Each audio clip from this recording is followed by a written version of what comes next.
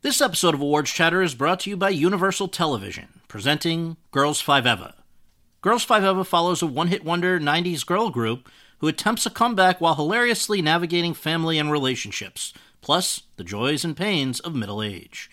The show stars Sarah Bareilles, Renee Elise Goldsberry, Paula Pell, and Busy Phillips. Don't miss the series critics call the funniest show on television.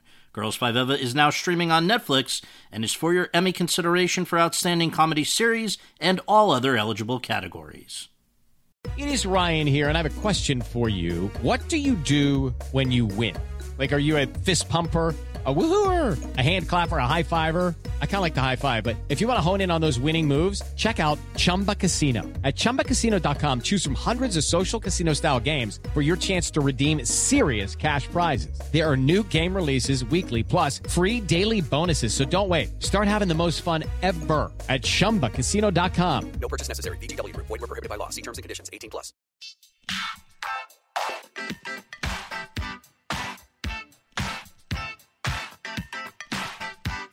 Hi, everyone, and thank you for tuning in to episode 95 of Awards Chatter, the Hollywood Reporters Awards podcast.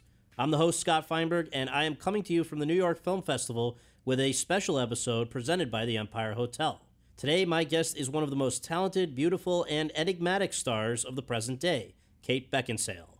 As hard as it is to believe, the stunning, Oxford-educated Brit is 43 years old and has already been on the scene for 25 years. She first made her name in British period piece productions adapted from great works, projects like Kenneth Branagh's film version of Much Ado About Nothing and the TV miniseries version of Emma. Before long, she was in America, starring in blockbusters like the action film Pearl Harbor, the rom-com Serendipity, and, most famously, 5 installments over the past 14 years of the Underworld franchise, one of Hollywood's first anchored by a woman. This year, she returned to her roots, reteaming with Whit Stillman, the quirky filmmaker with whom she previously collaborated 18 years ago on her first film in America, Last Days of Disco, this time on Love and Friendship, an adaptation of a little-known Jane Austen novella.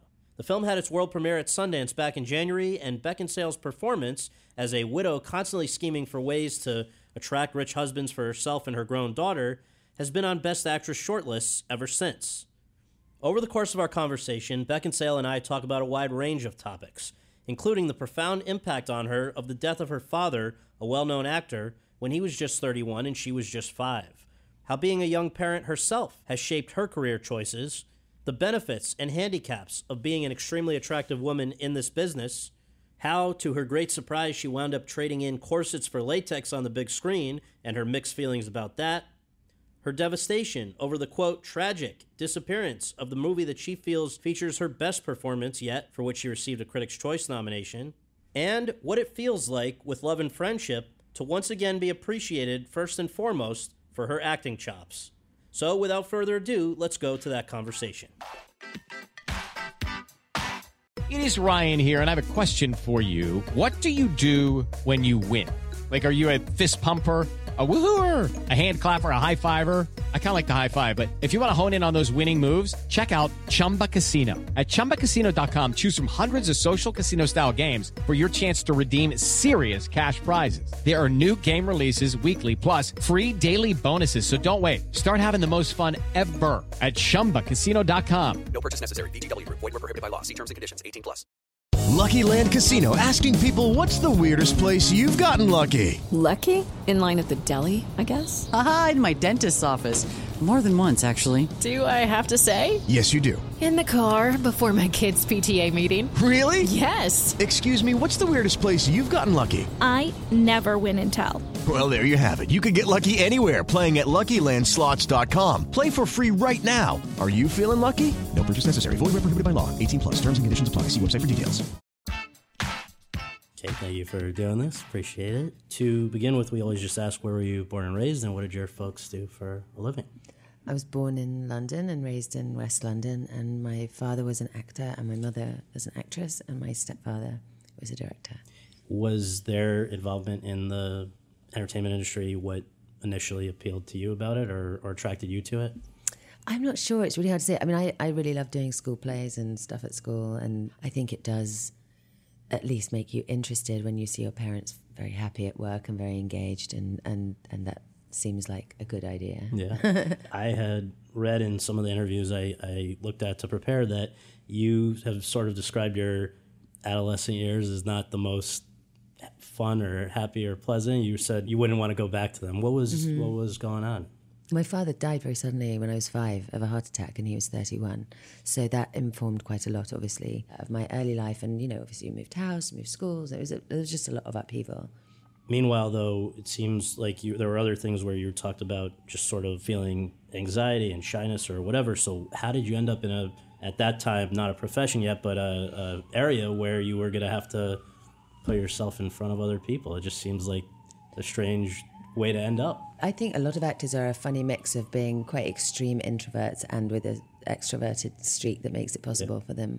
And I also have always been attracted to kind of trying to get over things that I find difficult. And, the best parts of acting and then where you feel really connected and that, you're really kind of creatively expressing something, that's what keeps you going through the stuff that feels sort of more out of your comfort zone, I guess.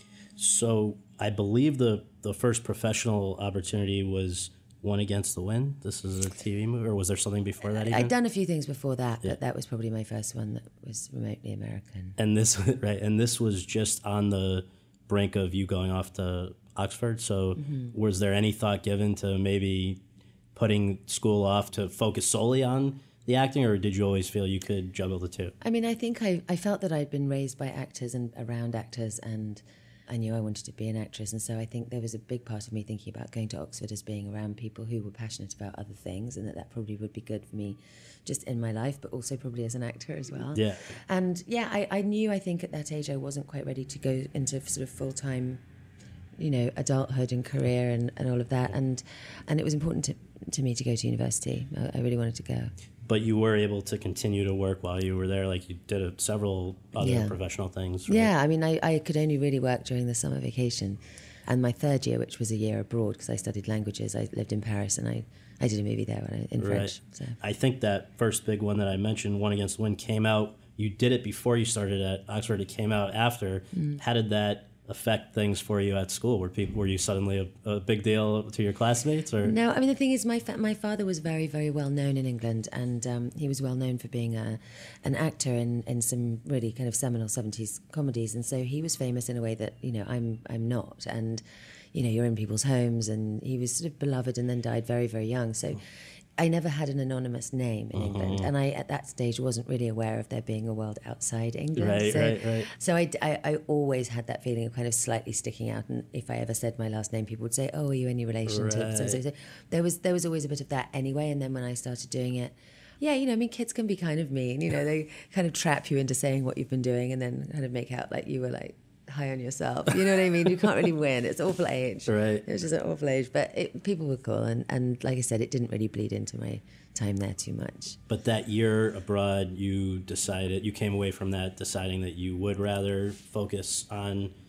the art rather than go back to school? Yeah, I did. It's a weird one. I think when I applied to go to Oxford, they had two courses for French and Russian. One was 3 years and one was 4 years. And so I applied for the 3-year one because I knew I wasn't going to last 4 years.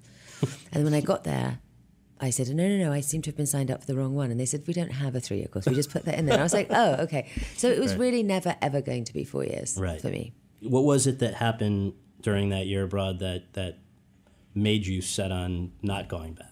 Well, really silly things, to be honest. I mean, I actually spent the better part of that year making a movie, which was so low budget that they kept not being able to afford the camera. So it actually dragged on for a good 9 months. So it was perfect for me. It worked the whole time. Right. My boyfriend at the time was also studying French at Oxford, and so we lived together. And then at the end of it, we broke up. And I remember thinking, going back, and, all of my other friends were doing 3-year courses, so it's just going to be us, and we've broken up, and it's going to be weird. And I'd also like to be just doing movies now. And so there was personally and professionally, I just kind of felt like, no. That's enough, yeah. How did Much Ado About Nothing with Kenneth Branagh come about? Because that was the a game changer in a sense, right? It was a different level. That was my first summer vacation at Oxford, and I'd been going up for auditions and things, and that happened to be one that actually I could do because it was shooting over the summer.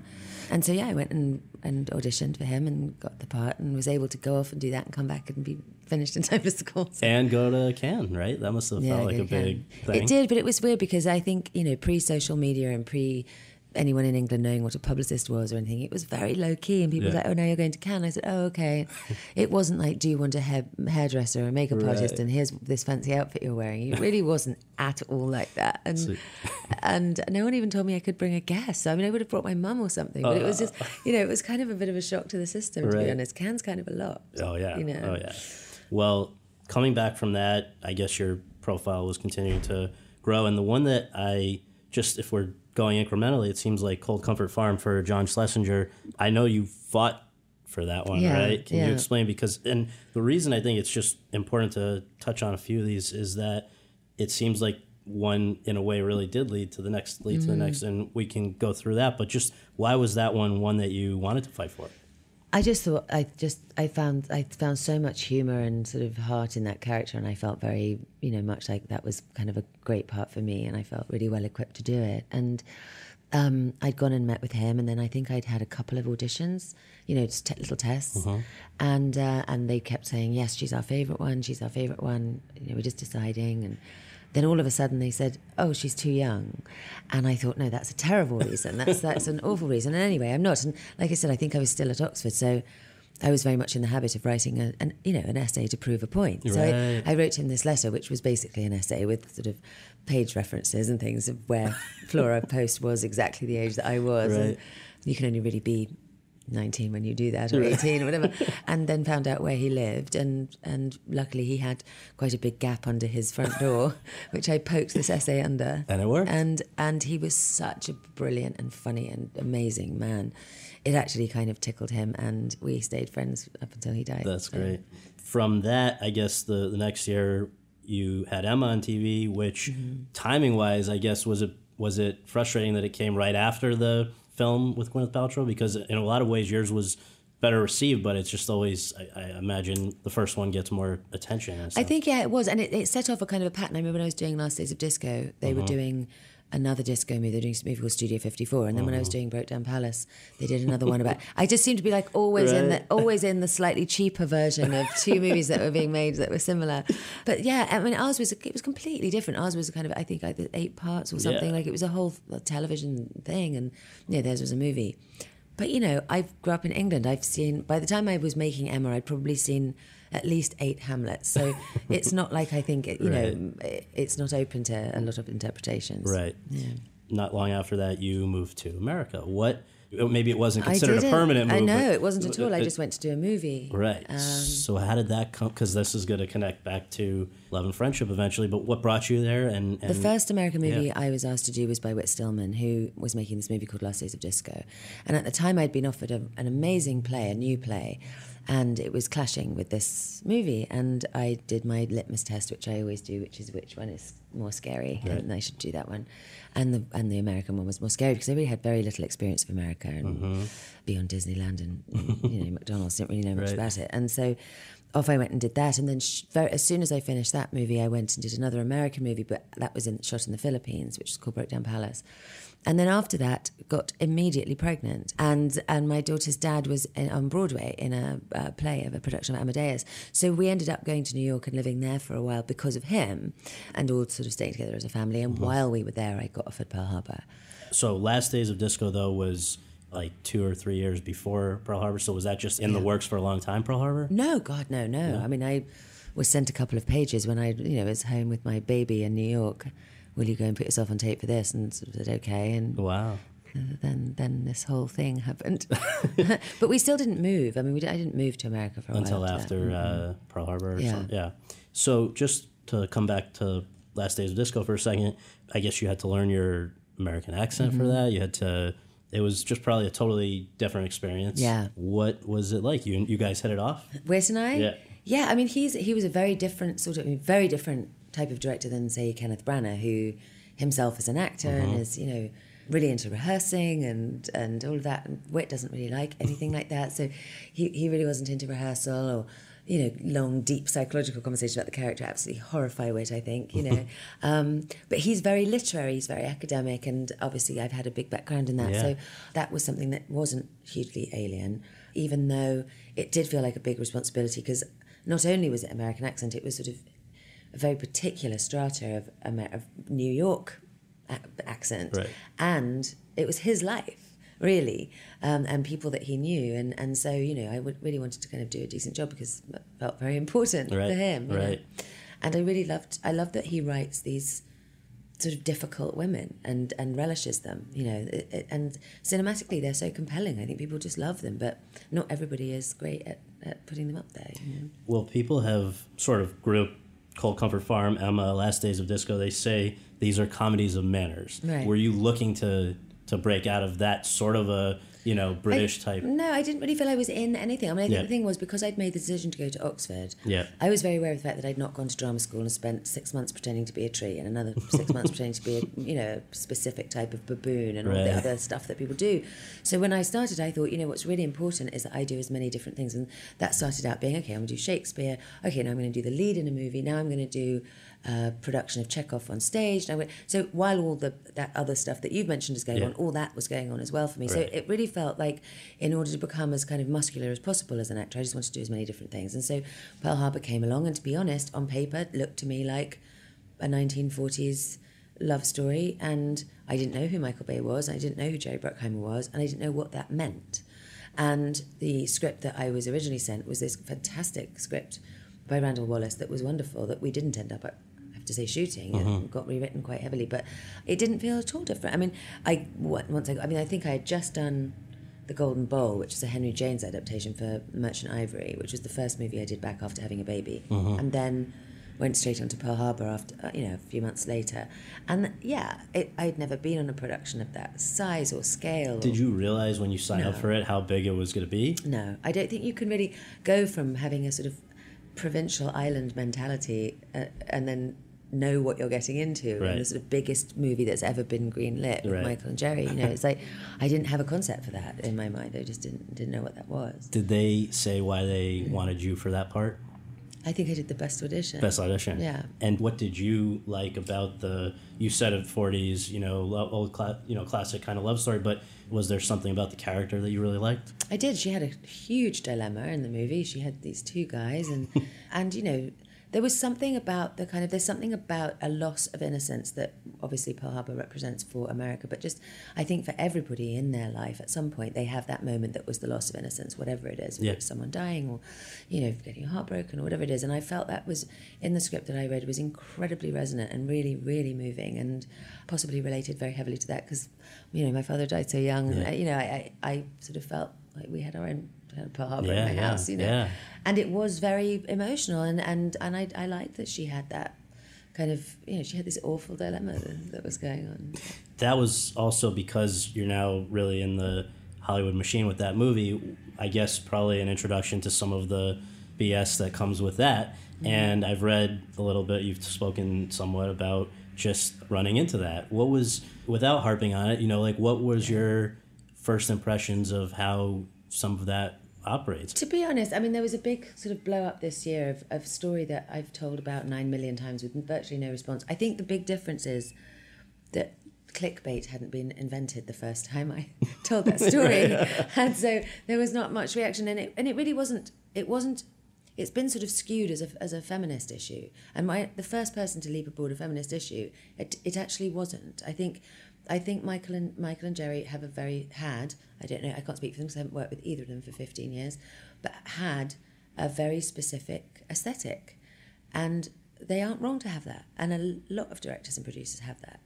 And I think I was very much helped in it because it was a bit shocking having, turning up and going, okay, I'm playing a 40s nurse, and then finding this insane workout schedule, which was just kind of like, wait, am I playing a bodybuilder? Like, what's going on here?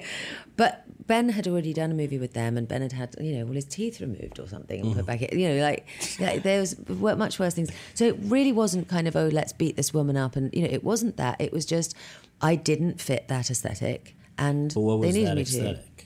I think I had sort of jet black hair. I'd never seen the sun once, you know, and I think they wanted me to not look like some kind of underfed refugee, you know.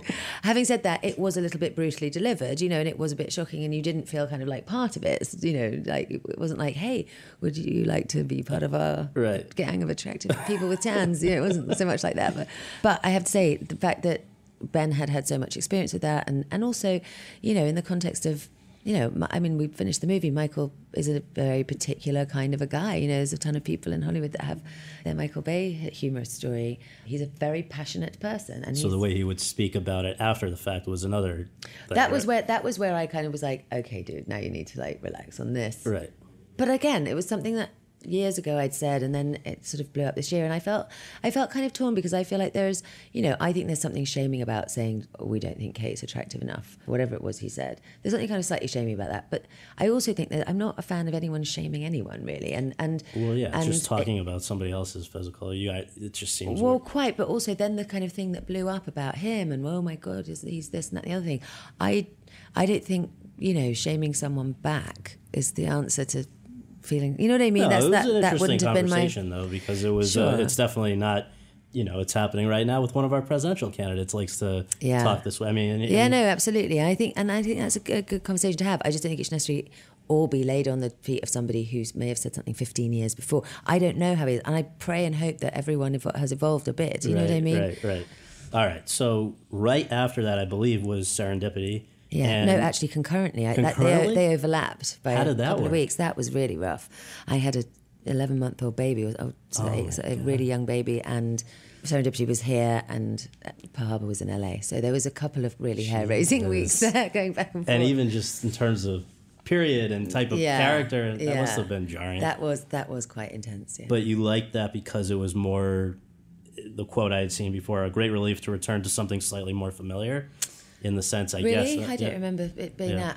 It wasn't so much that. It was nice to play. I hadn't played really a sort of modern comedy, really, at that point. Even though my character wasn't necessarily the one bringing the kind of the absolute comedy zone, I liked the relationship between her and John. And it was a sad one, that movie, because I think it's a quite beloved movie, and most particularly with men, weirdly enough. I find that, you know, if a man comes up to me and says, oh, I just want to say my favourite movie of yours, it's always Serendipity, which is interesting. Why do you think that is? I don't know. I really, but I find it kind of cheering, and I've done so many sort of boys' movies. Right. Always Serendipity, that man says. That is really interesting. Which is funny. What happened with that one was that we were taking it to Toronto, and then we were going to do the premiere the next week, and it was, I think Toronto was September 10th. And we were all arriving on the 11th, and then we didn't go, and then it was a nightmare. And so when the movie came out, it was a very weird situation, because we shot it in New York, you know, we lost it in New York, the Twin Towers had to be removed. It was a really kind of awkward and upsetting thing. And then, of course, I don't think any of us felt like walking down a red carpet saying, come out of your house, stop watching the news and go and see our movie, please. It just was, you know, so we did this kind of red carpet thing. It was very awkward. And of course, no one was going to the movies. Everyone was terrified. Like, we were all terrified to be in a public place, and everyone was home. So I don't think the movie really sort of opened particularly, but because nobody was going to the movie theatre. I think I saw it on a plane. I think a lot of people would catch up with it later. I think it's had this incredible life post its cinematic release, which was, you know, blighted somewhat by far more important things going on.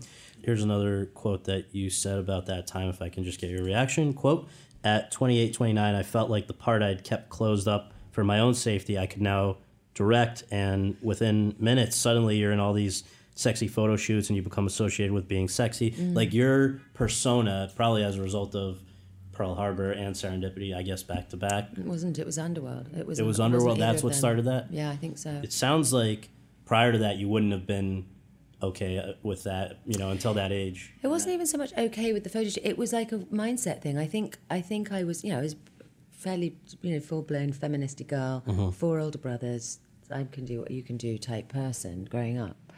And I started in this business at 16, and it wasn't very well policed in England, where you weren't constantly being offered a chaperone, and I was finding myself going off. And, you know, to be fair, I was pretty lucky and nothing terrible happened. But I think I did have a kind of I'm not going to be that kind of long-haired, pretty starlet that you feel that you can wrestle in a hotel hallway. I had, steel toe-cap Dr. Martens and kind of a boy's haircut, and, went around looking fairly cross and all that. And I think that really did protect me, actually. I haven't ever had somebody, really seriously try and casting couch me. I haven't been asked those kind of inappropriate questions that I hear other actresses go into an audition with a really important director, and the first question is, are you dating? And things like that. I've never had that. And I think I did also not have, for the first, 10 years of my career, anyone thinking, oh, well, here comes the sex goddess either. But I think it was something that I felt I was in control of having or not having. And so when I did fall in love with someone and feel kind of like there was a direction for that, then I think I felt comfortable, And so just chronologically, Serendipity and Pearl Harbor were 2001. 2 years later was when people saw Underworld, and that period that you're now talking about. First, I guess, how did that come about, and what appealed to you about that? Because that was unlike anything up to that point. Right, and it sort of continued in the vein of me going, I need to find the thing that scares me the most. And what my career, I think, my hope for my career was that it would always feel like an apprenticeship, and I would always be out of my comfort zone. And that really was outside my comfort zone. Also, I thought they were absolutely foolhardy for sending it to me, because I really didn't know if I could do it. And physically, you mean, or just just any of it. I think I'd had a couple of meetings for movies where you were playing a cop or something, and they'd say, well, but she's sort of English and fragile, and she's a bit classy, and not sure she's got really an edge. And I thought, I'm going to have to take care of that. So anyway, this thing appeared, and I said yes, and thought, shit, now what? And had this kind of incredibly sort of life-changing training period that was really useful in a lot of ways, actually. And you liked it? No, I hated every minute of it, but it was one of those things that was really good. Right. It was, it's like, as an adult, it's not that common to have people say, you have to become very, very, very good at this thing in which you have had no interest or requirement to do fast. Right. It's wakes you up. It's like physical Sudoku or something like that. It's wards off Alzheimer's. Right. It's good.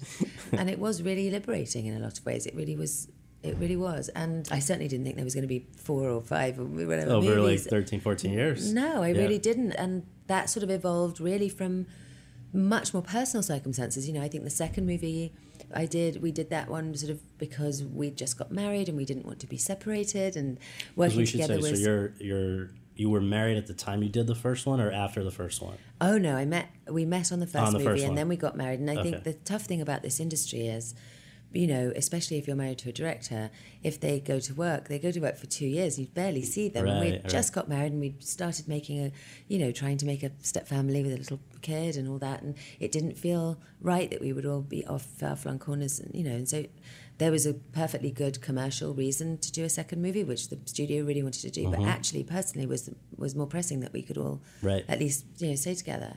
And then they did a third movie without me, which was fine, and everyone still thought it was me, because I think they did something weird on the poster and made us look similar. Look like you, right? Yeah, and then the fourth one was way long after that. Right. And, Now we got a fifth this Now we year. got a fifth, All right. And the funny thing just is that the way it's been written about is like you'd been in all these corsets, and now you're gonna go into latex. You can't get a break. And there's still a corset. That's what's so crazy, is that Underworld has a corset too. Yeah. Well, I loved your quote. I've never been able to have a big lunch on a movie. Ever. Yeah, exactly. I long for the one where I'm in sweatpants. I don't Bridget Jones' Diary or something like that. Right. Sweatpants. Talk about the way that those movies, I guess starting with the first, impacted the rest of your career and career opportunities and things afterwards. Did people now, in a weird way, and let me just, hate to keep pulling quotes, but there was a good quote where I was so anxious to not pigeonhole myself that I ended up pigeonholing myself in the page that was furthest outside my comfort zone. Yeah, that's a weird feeling. That was a really weird feeling, to go, oh my gosh, I haven't given enough thought. The thing is, what you also have to remember is, right when I started doing American movies, I got pregnant probably 10 or 12 years earlier than any of my friends or anyone normal that I knew. How old were you? I was like 23 or something. I had babies. So it's like, my friends didn't have babies till they were well into their 30s. Right, so, right. It wasn't even something that was on the radar. So I was sort of navigating all of this with also being largely a single mum to quite a small baby, and being, very, very concerned with doing a good job at that. Yeah. And so really, I kind of look at my career before that and sort of now as kind of bookends to this kind of being shot out of a cannon situation, where really it's not that, I don't know, if I hadn't had a child, would I have done different movies? 100%. There were so many reasons that weren't to do with just the movie that would make me do certain movies, which such as, can this keep my family together? Will I be will I be able to take my child with me? Right. You know, all those things, you know, that I'd never had to factor in before. And I'm actually having to factor in a lot less now because I'm ahead of the game now, because making my kids a giant adult. But it definitely had, you know, I can think of a lot of movies that were part of being the main breadwinner in a household, being, you know, that all of those things, it's also part of it, you know, and I won't lie about that. It's not like I sat there going, well, no, I don't think I'll do Blue Jasmine. I think I'll do Underworld 7. You know what I mean? It was not. It wasn't not, that kind of a thing. And none of this is to knock Underworld, because, by the way, how many female franchises are there? How many original concept franchises? Quite. You know, so yeah, and I'm proud of that, and I'm proud of the fact that, you know, I know when we were doing the first Underworld, you know, the two women that you'd referenced were Sigourney Weaver and Linda Hamilton. You know, and now there's a ton, and my daughter can't really imagine a universe in which it's such a wild idea to have a female lead in a big action franchise. You know, that's normal to her. And I feel really good about being part of having moved that needle. I really do. It's not what I set out to do. I did set out, I remember reading some incredibly obnoxious quote I'd said probably at the age of 17, like, I'm not interested in playing drippy women. I'm not interested in like playing weak women. I am actually perfectly interested in playing weak women as long as the character's interesting. Now that I'm older and I, you know, a little bit, you know, less, you know, like that. However, I know what I meant, which was there was such a lot of parts going around which were, I'm in a tight cocktail dress and now I'm going to take a long shower scene, and I didn't want anything to do with that. No. And I didn't see why it couldn't be the case that, you know, there could be more female leads like that. And I do feel really proud of that. I really do. It's a major thing. It's a weird thing to feel that that's, if you hadn't, and I hadn't, I was so busy, you know, having my baby and juggling 9 movies. I didn't ever sit there and think, right, I need to have a persona and a niche and I'm going to, you know, create that. I didn't do that. And I think other people do that. They impose it on you. I think so, and I think that's really smart. They decide what am I and what am I going to market myself as, and I just kind of blew along. And then what happens is I think other people then decide your persona for you.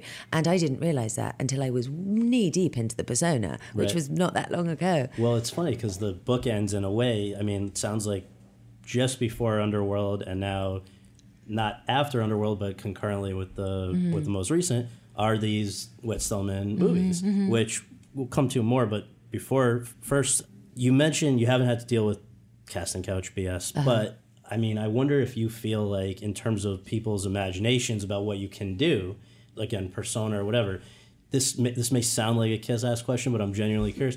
Can you almost be in people's minds too attractive, you know, in the sense that they can only imagine you in a character that is defined by physicality, like you're saying? I don't think you can be too attractive, really. I don't think that's the problem. I think the problem is once you've become associated with a sort of iconic costume that involves rubber trousers, you know, I think it's probably that. I think it can be prohibitive in the sense that sometimes, you know, you think, gosh, could I imagine Angelina Jolie working as a waitress? Because you know what I mean? I remember thinking diner, that, you kind of go and be a model. You're so beautiful. Like, you make so much money. You know, so that, yes, in that sense, I suppose. But I think that's stuff that a lot of very beautiful women have navigated, with Charlize or Angelina, or, you know, all those people have navigated that. I do think that the rubber trousers are more of a flag. That's it. Well, and in a way, I guess it helps to some of this when you get a call from Martin Scorsese saying, and his quote was, "I've always liked her. I've seen all her work, and I was glad that she agreed to audition." This is for The Aviator. And to play a woman who we all remember as one of the great beauties ever, Ava Gardner, was that exciting or intimidating or daunting to get such I think you have to just sort of not think about it. I remember years ago when I was at college and they were, or at school even, they were remaking Sabrina. I remember thinking, oh my God, I absolutely wouldn't want to go up for that.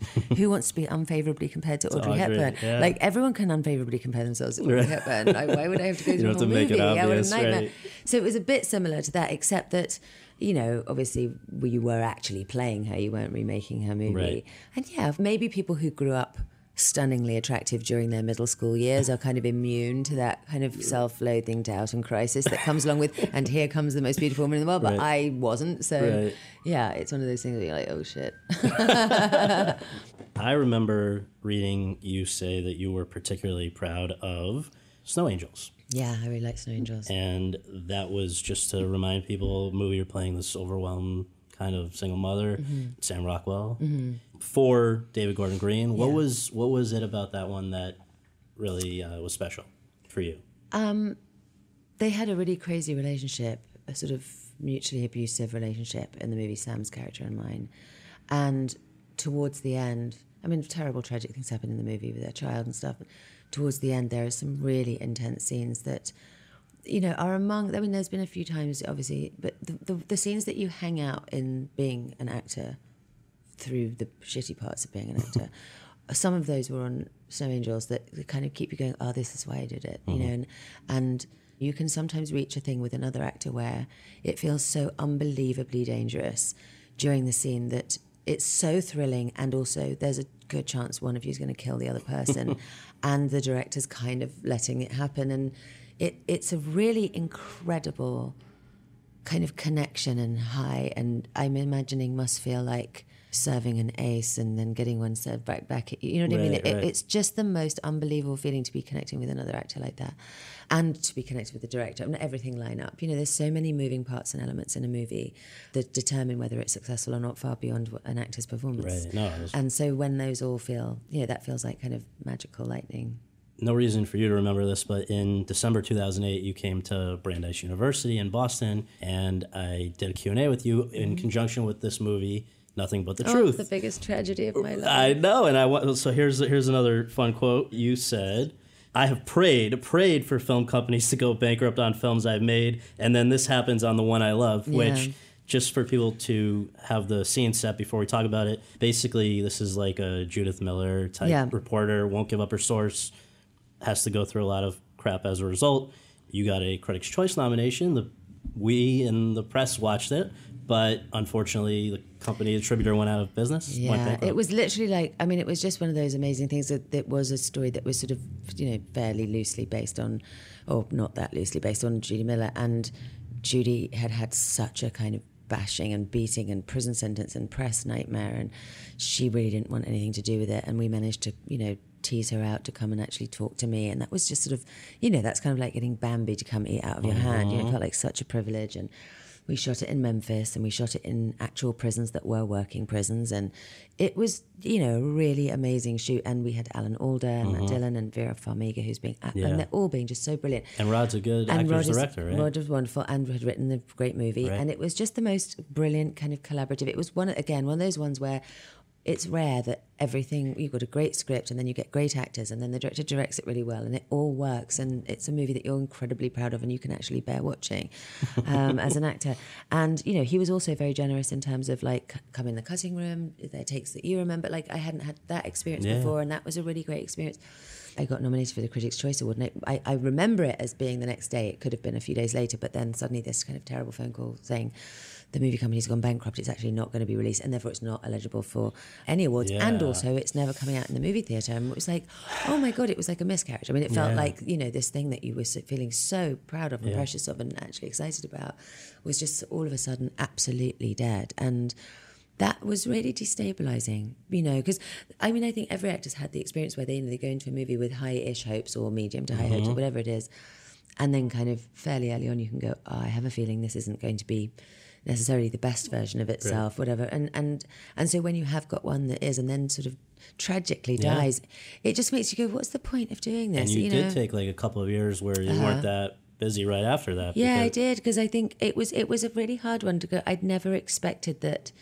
It's almost like you go to make an amazing wedding cake that's 7 tiers and you kind of get it done and you literally fall down the stairs holding it. You're like, I don't think I'm going to be able to make a cake. No, that's it. You know what I mean? It's like all the things that could go wrong in the process of making a cake, nothing did. And then like there was a gust of wind. It seems like so random, I think what it was. And it also really, I think, made me feel like as an actor, you are so utterly powerless in terms of, you know, you can't protect yourself, you can't protect your performance, you're completely at the mercy. And I think that took a little bit of the momentum out of it for me. And it did. And actually, interestingly enough, I think what's made me much more sort of, you know, into it lately is that as my daughter has got older and I have had a little bit more headspace, I have been able to be more involved from the beginning of projects or finding material to write myself or things like that. And I think that does offset that strange kind of bungee jumping solitude of being an actor where there's only so much you can do. Right. You know what I mean? I'm sure there have been plenty of great performances that have been screwed up in 100%. Yeah. And the thing is, you just can't be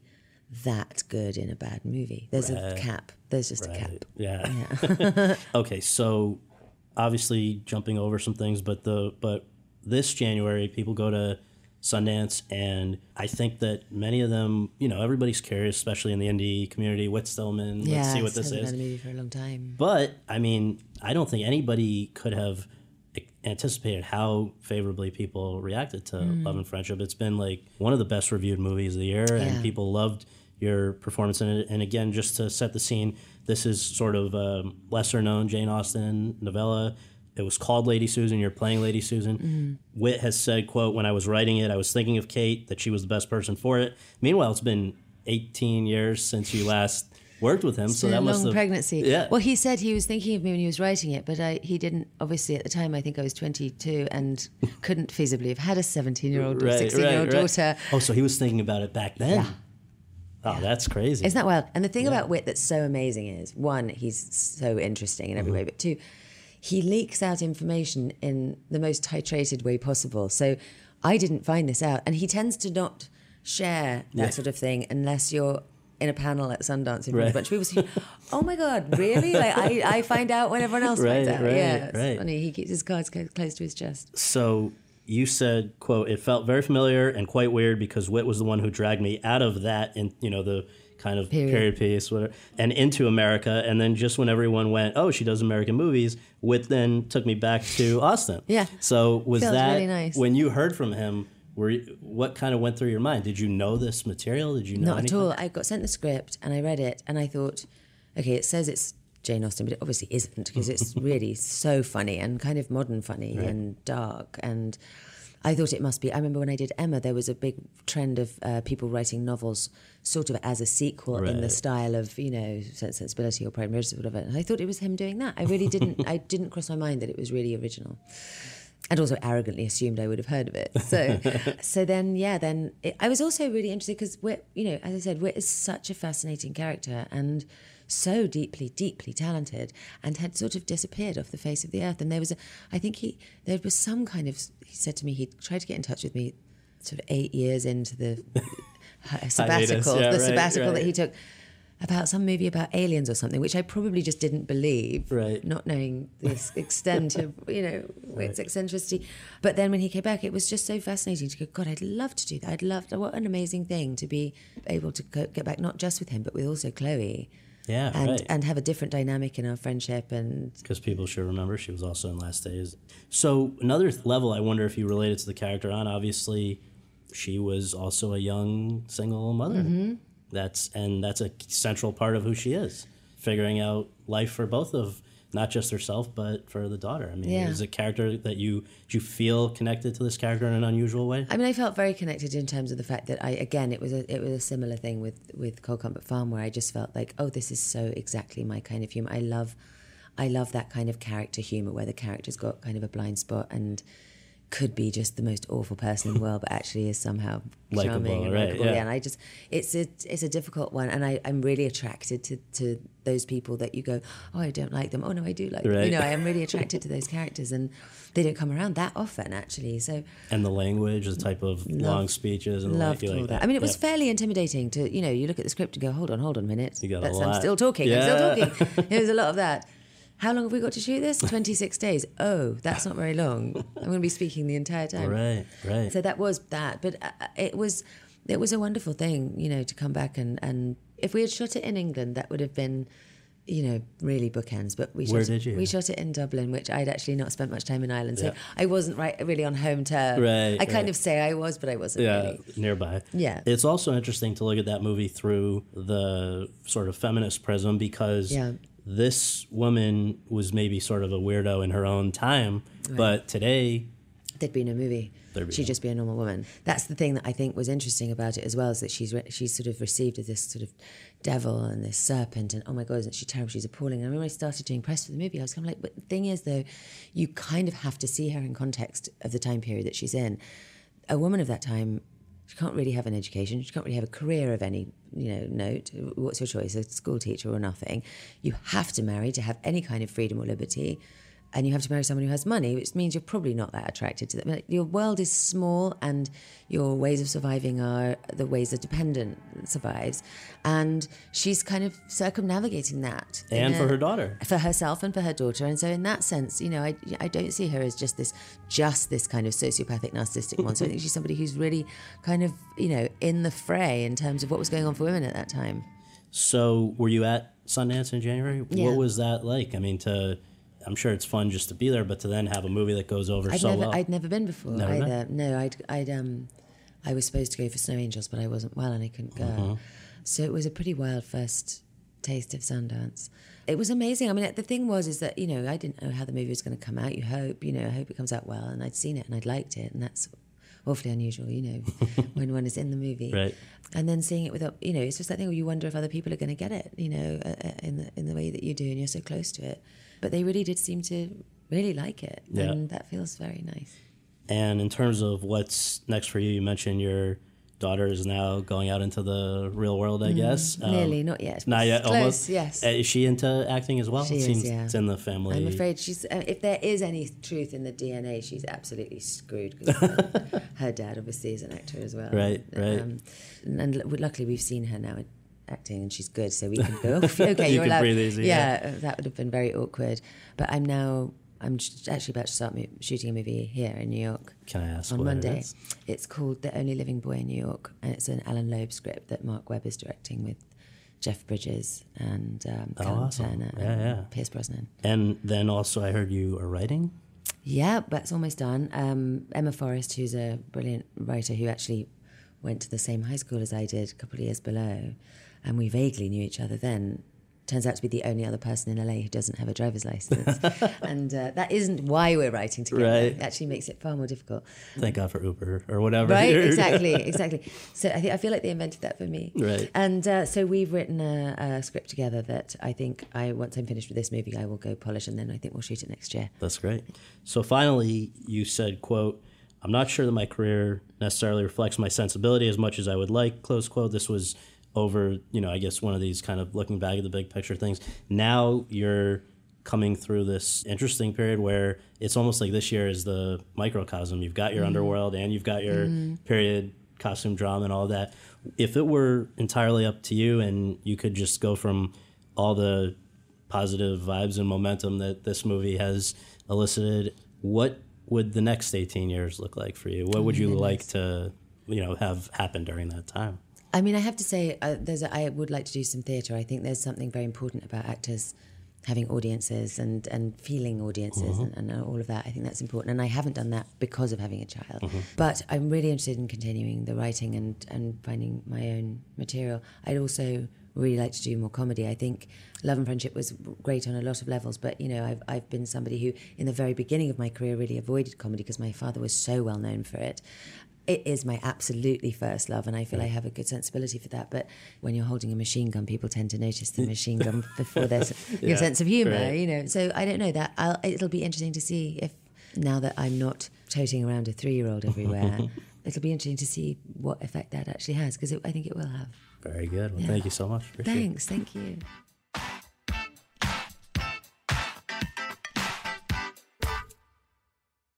It is Ryan here, and I have a question for you. What do you do when you win? Like, are you a fist pumper, a woohooer, a hand clapper, a high fiver? I kind of like the high five, but if you want to hone in on those winning moves, check out Chumba Casino. At ChumbaCasino.com, choose from hundreds of social casino-style games for your chance to redeem serious cash prizes. There are new game releases weekly, plus free daily bonuses. So don't wait. Start having the most fun ever at ChumbaCasino.com. No purchase necessary. VGW Group. Void where prohibited by law. See terms and conditions. 18+. Hello, it is Ryan, and I was on a flight the other day playing one of my favorite social spin slot games on ChumbaCasino.com. I looked over at the person sitting next to me, and you know what they were doing? They were also playing Chumba Casino. Coincidence? I think not. Everybody's loving having fun with it. Chumba Casino is home to hundreds of casino-style games that you can play for free anytime, anywhere, even at 30,000 feet. So sign up now at ChumbaCasino.com to claim your free welcome bonus. That's ChumbaCasino.com and live the Chumba life. No purchase necessary. VGW Group. Void where prohibited by law. See terms and conditions. 18+.